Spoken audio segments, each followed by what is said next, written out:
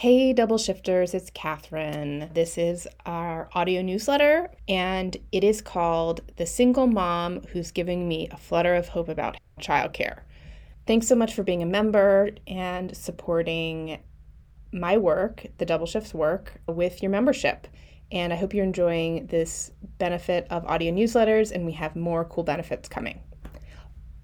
Childcare is infrastructure and should be funded robustly by the government. Because I believe this so deeply, I'm not usually wowed by splashy company launches or VC-backed solutions in childcare innovation. I get plenty of PR pitches about this because, frankly, I don't think they are going to work when that investment money that's being thrown at it runs out. So it's unusual that I am bullish about this company called Otter. It's a new childcare company that matches employed parents with stay-at-home parents hyperlocally in their neighborhoods for childcare arrangements. It's different from care.com and other similar services in that it's not a marketplace to find care professionals. It's a parent-to-parent platform where caregivers take on caring for additional kids alongside their own. So rather than pitching itself as a replacement for regular full-time daycare centers, although I guess it is possible to use the service in that way, Otter is opening up a new market that excels in working around the margins of traditional childcare. So, as we all know, flexibility is what so many working parents need, and yet is so rarely systemically addressed. I mean, if you just think about how hard it is to find part-time care for babies and toddlers, before and after school options, weekend care, late and overnight care for shift workers, and all of those endless teacher work days and early release days. Otter's creative approach is the brainchild of Helen Mayer, who does not have the typical background of well-financed, venture-backed CEOs. In 2018, Helen was a first-generation recent college grad who was getting her career off the ground when she started to notice she was gaining weight. A friend said it was because she was eating too much pizza, but on a hunch, she took a pregnancy test. It turned positive immediately.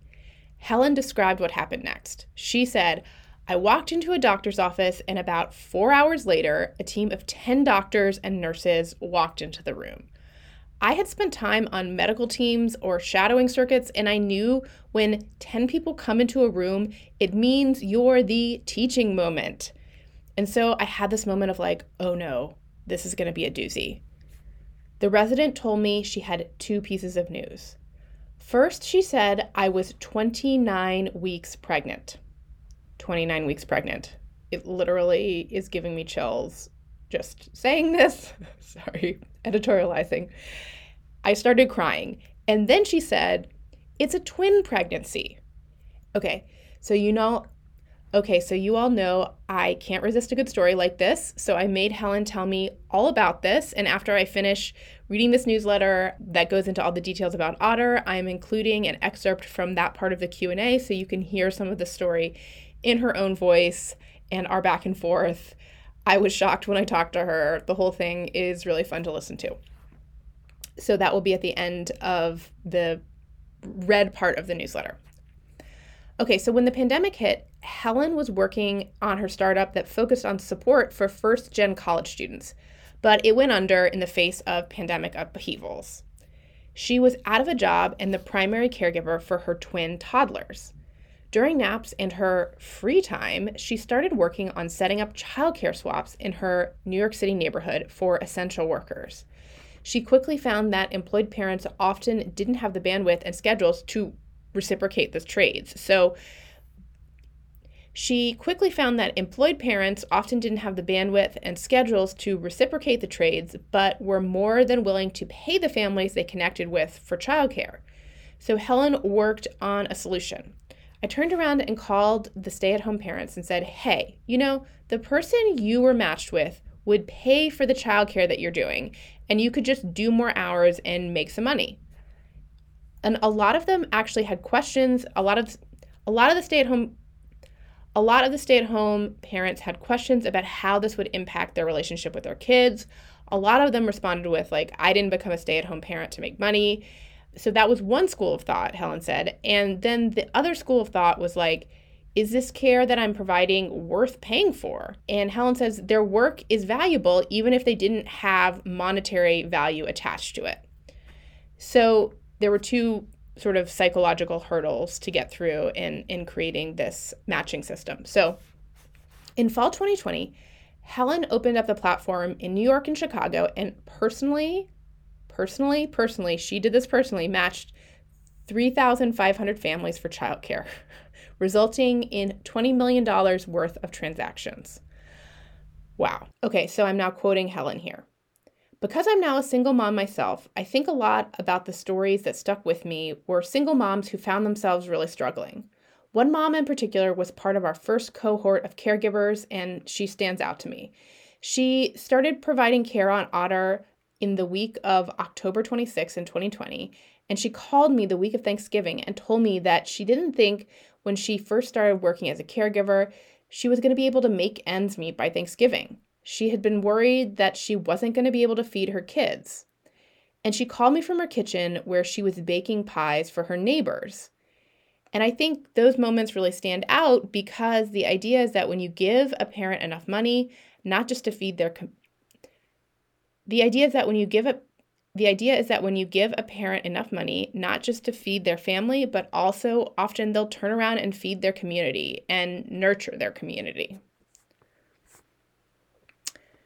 So Helen modestly explains that she got venture investment to grow Otter. I point out to her that very few 20-something moms who are first-gen college students get 8 figures of Series A funding for their brilliant idea. I mean, that just doesn't happen very often. And she credits being part of the Interact Founder Focus program that introduced her to investors, and also she was able to pitch female venture investors. A lot of the investors who ended up getting excited about Otter were women and moms, and in order to increase the funding that goes to women founders, Helen believes we need to have more women on the other side of the table.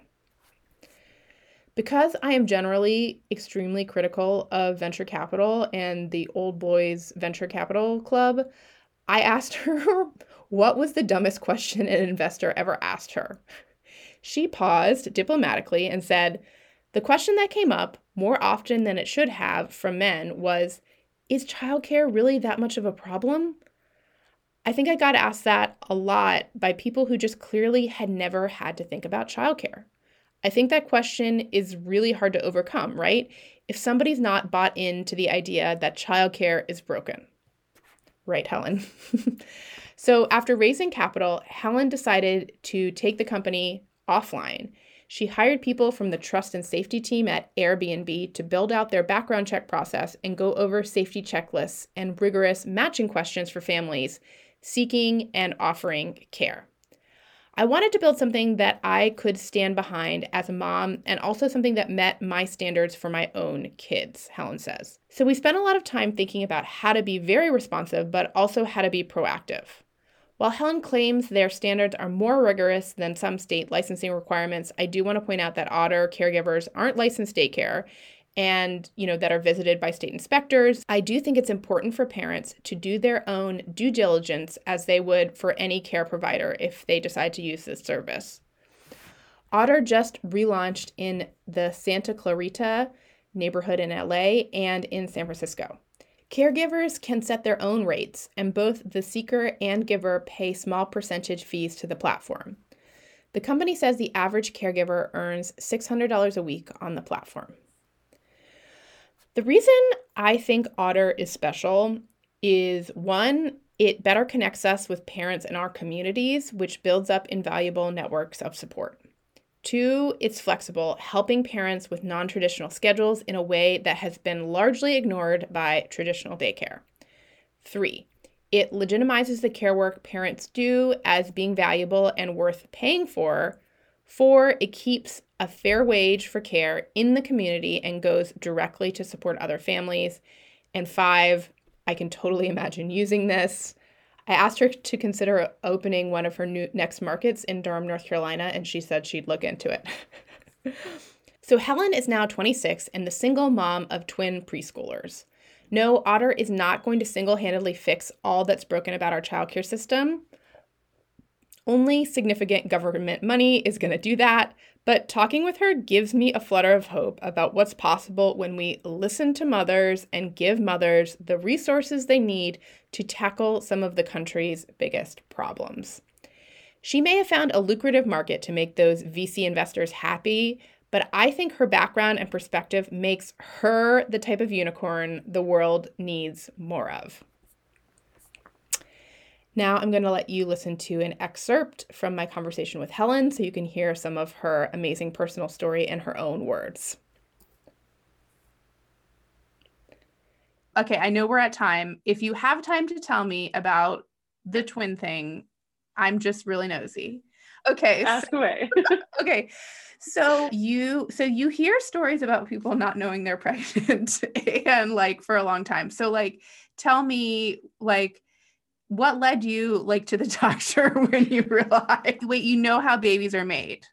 I do. I have now had cervical cancer 5 times, but before I found out I was pregnant, I'd had it 3 times. And I was told from when I was a teenager that I would never be able to get pregnant, and never mind carry a pregnancy to term. Basically, like the idea was if I got pregnant, I would probably miscarry within the first trimester. And so pregnancy was not at all on my radar. In retrospect, got pregnant around March of 2018. And sometime in late March, I had a drink and had like the worst hangover of my life the next day and decided that this must be what getting old was. And so I stopped drinking. That was like really the only major kind of physical adjustment that I had to go through. And then early September of 2018, I started gaining weight a little, but I was going through a startup accelerator for my first company. And so I had a friend, we were getting ready to go out one night and I was like, oh, these pants are kind of snug. And she was like, I mean, we were going through an accelerator, we're eating a lot of pizza, like whatever. And then a couple of days later, I was like, this is a little strange. So I'm just going to take a pregnancy test to be sure. And it was like a 2-minute rapid response test. And I like peed on the stick and it was like, you're pregnant. Like, there was no waiting. It was like developed immediately. And I was like, oh no. And so that's how I ended up in a doctor's office, but did not think that I would be that far along. I think I definitely knew I was pregnant, but did not think that I would be that far along. And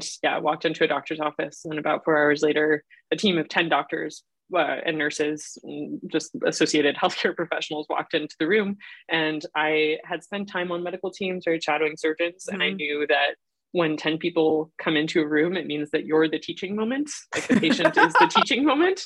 And so I had this moment of like, oh no, this is going to be a doozy. And the resident told me that she had 2 pieces of news. So first she said that I was 29 weeks pregnant, and then I started crying. And then she said, and it's a twin pregnancy. And then I think I lost it. It was really, really stunning. But yeah, my kids were born 6 weeks later, born at 35 weeks, and they were preemies. And so they spent some time in the NICU. And yeah, it was definitely a very, very wild journey into parenthood, but I wouldn't trade it for the world. They're my favorite people. So can't imagine life without them.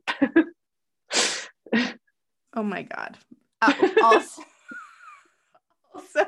So I feel like there's so many, like, so the fact that you probably hadn't spent a lot of time thinking about being a biological mom since you had been told for a long time that was not going to be a possibility for you. Were you ever considering motherhood in other ways, or it just wasn't on your radar? Wasn't on my radar. Yeah. I fully, when I was a teenager, was like, I guess motherhood is not going to be for me. I, at some point, vaguely considered whether I would want to adopt children, kind of decided that probably wasn't in the cards. And yeah, never had that strong a desire to become a parent, which is pretty taboo to say now that I'm a mom, but I definitely didn't have a desire to be a parent before I found out I was pregnant. And then after that, I think my life got shuffled and it became all about making sure that my kids could have a smooth landing as possible into being outside of the womb. Yeah. And then also just, shuffled everything. Also, I'm just like, I feel like the physical, like my twin pregnancy, I mean, I have an older kid, so I have been through a pregnancy before, but I had like such dramatic morning sickness. I showed really early, like everything was like so dramatic for me. So I'm like the whole, like, just feeling like you ate too much pizza, like it's just like so radically different from my experience, which is amazing. It just shows you like how incredibly different the human body is. Okay, on to recommendations. What I'm listening to is an episode of The Daily, which features reporting from Mexico, which was incredibly thought-provoking about the abortion landscape there and what the U.S. and American activists should learn about. What I'm listening to is an episode of The Daily featuring fantastic reporting from Mexico about the abortion landscape and what the U.S. should learn from it. And I was especially interested to learn how they sort of built this extra legal abortion support services really around abortion pills, and especially in places where surgical abortions were extremely hard to get for many people in Mexico. So I highly recommend that episode, and I've linked to all that in the show notes. Also, a call out. If you have been negatively impacted by the formula crisis, especially if you have a baby with special medical needs, is adopted, or you are lower income or a WIC recipient, I would love to hear from you for an important project I'm helping with to get these stories heard. So just email me at catherine.goldstein@gmail.com. And finally, I also want to give a historic shout out to our second double shift episode ever called The Night Shift in Sin City, which was all about a 24-hour childcare center in Las Vegas, which tapped on many of the themes that Otter is also trying to address in terms of supporting parents with non-traditional schedules. If you are newer to the double shift and have never gone back and listened to our archive, I'm linking to that show in the show notes, and I hope you'll check it out.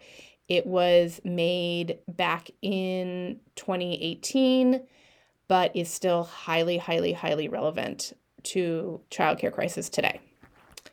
And finally, I have a rare Insta recommendation. I am not spending a ton of time on Instagram for many reasons, but I want to give a shout out to the account Babies After 35, which is this great account and resource run by a maternal fetal medicine specialist, Dr. Shannon Clark. It is a no-nonsense, science-based account and is really just doing the Lord's work by tackling misinformation aimed at pregnant people. There's a lot of it on Instagram and TikTok. So she also is a twin mom, so I immediately love her. And she also has an unconventional personal story, different but similar to, in some ways, to Helen Mayer. She is also first in her family to go to college. So check out Babies After 35, also linked in the show notes. Thank you so much for listening to the audio newsletter, for being a member, and there is more wonderful member benefits to come. And if you like this audio newsletter, let me know. I'm hoping people are enjoying it. Thank you so much.